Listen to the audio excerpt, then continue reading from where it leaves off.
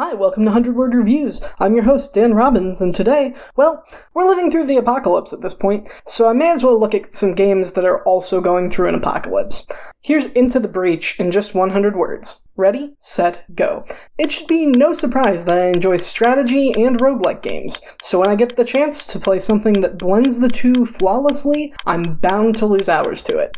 This game uses some conventions of the sci-fi genre to explain the mechanics, which is a really clever way of fusing gameplay and narrative. Because death isn't the end of the game, the enemies are allowed to feel threatening in a way that would feel unfair if getting past them was the only way of progressing. I really enjoyed this game, and I'll probably keep playing it.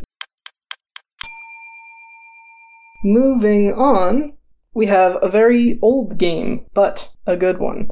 This game came out in, Oh boy. This game is older than me. It came out in 1997. So here's Fallout in just 100 words. Ready, set, go. Having played all of the 3D Fallout games before this, 76 excluded, it's really interesting to see where some of the mechanics and characters of the series came from. That being said, it also becomes blatantly clear that Bethesda mishandled a large number of them because the original super mutants are a lot more complex than the orange orcs of 3 onward. The use of stats is a lot more interesting, like speech options being hidden rather than simply grayed out, meaning that you don't know what you're missing without looking it up. I wish more games required that effort.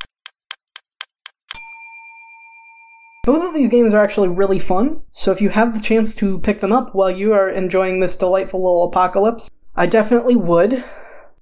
You can always email me at 100wordpodcast@gmail.com, I think. I'm at Word100 on Twitter, or you can always use the contact page to get to me that is found on obtuseaudio.com.